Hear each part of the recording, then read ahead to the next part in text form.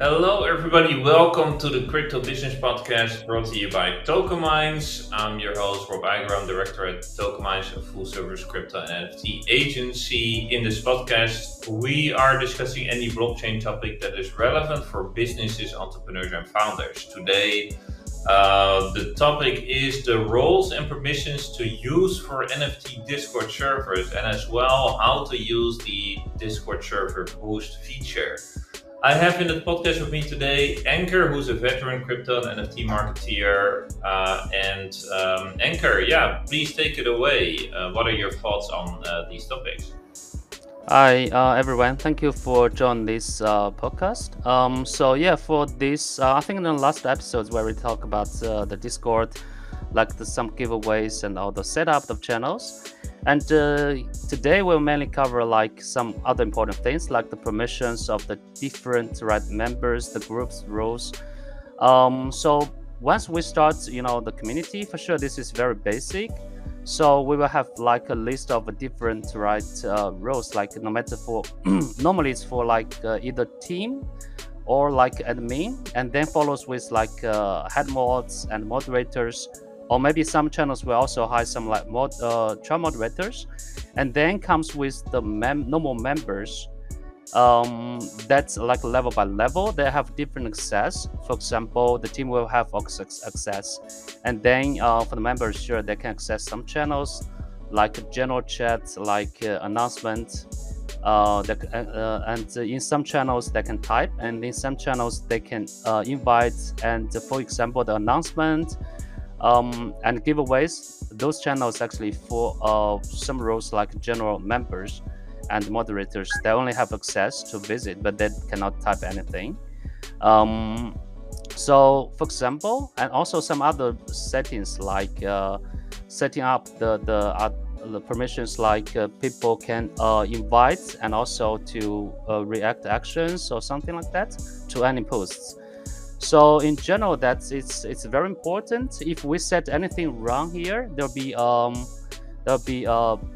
really not really good and harmful for the projects, because I actually know some projects that wrongly set the permissions, so people even can fake the accounts to announce something, especially that is risky during the minting day. So that is very important. Um, and also for the others, there's also some bots actually to react to some emojis to auto assign the roles. For example, many projects will do something like giveaway participants or Twitter notifications. If the team or the admin posted something that reacted to the emoji, they will auto assign those roles, and the team only need to add this kind of roles to get these people notified by any like new announcement, Twitter giveaways. So make everything organized. And also something else like it's not only for those tester chat, it's also for some voice chat as well, because in the community there might be some people like from different countries. For example, some countries like normally the project will all have a Chinese chat. They will have English chat, and also German and French, etc. So in this case, normally we also set like suggest to set like some different languages chat room, that so we only allow a certain kind group of people with the text of different countries. By doing this, people auto sign to the different countries. They have the tag on their role, and then they can join these different international chats, voice chat, which is also important because, like we mentioned in the last episodes, for this different language, multi-language chats is very important, and also the voice chat can really get more hype in the community, and people will treat the community as a family. So it's very important. So yeah, that is the importance of the roles and all these permissions. And normally we'll suggest all the project teams really to get an expert tech guy for those. No matter for those we mentioned for the bot setup, but also for those permissions, because there are so many like permissions for every role you need to choose and pick up. and make sure that they're really forbidden to a certain permission and access to those really necessary ones. And if there's one thing that really didn't work well, there'll be not good for the project goals, and you need to spend a lot of time to fixing that, because it's really a lot of fields that you need to check and to make sure that this will not happen. So yeah, this is all about the permissions part. And also one thing I think is also very important for the project to get some more like awareness is that the boost of the server. Many projects will do this themselves, because for the server boost, like there are max like level 3. If you actually can boost reach to 14 boosts, you can reach level 3. And this is actually monthly renewed. So as soon as you renew every month, there will be level 3 always.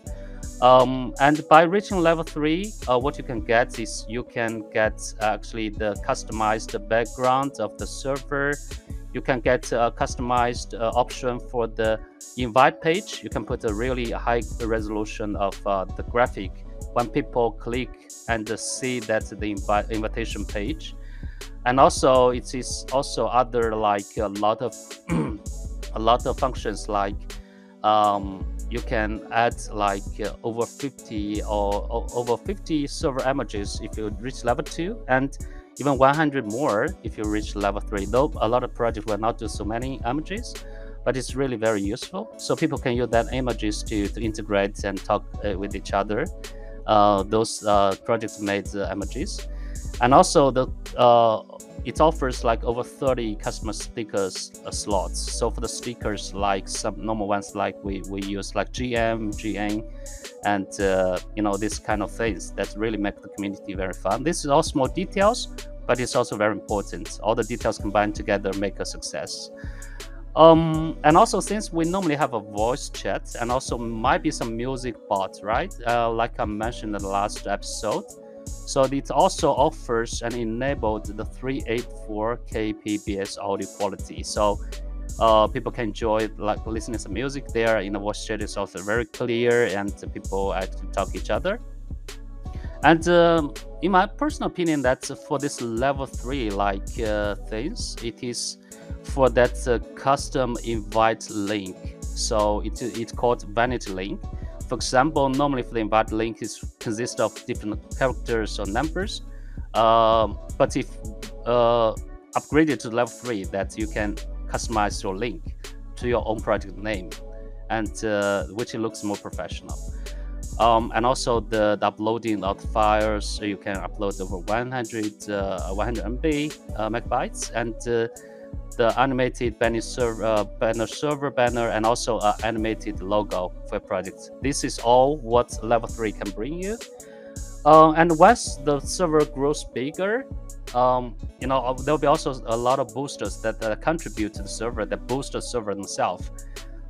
Thank you, Anchor. Really appreciate your input. A lot more things to discuss here, but I'm sure we do that in future episodes. Thanks everybody for listening and watching, and see you next time. Bye-bye. Bye.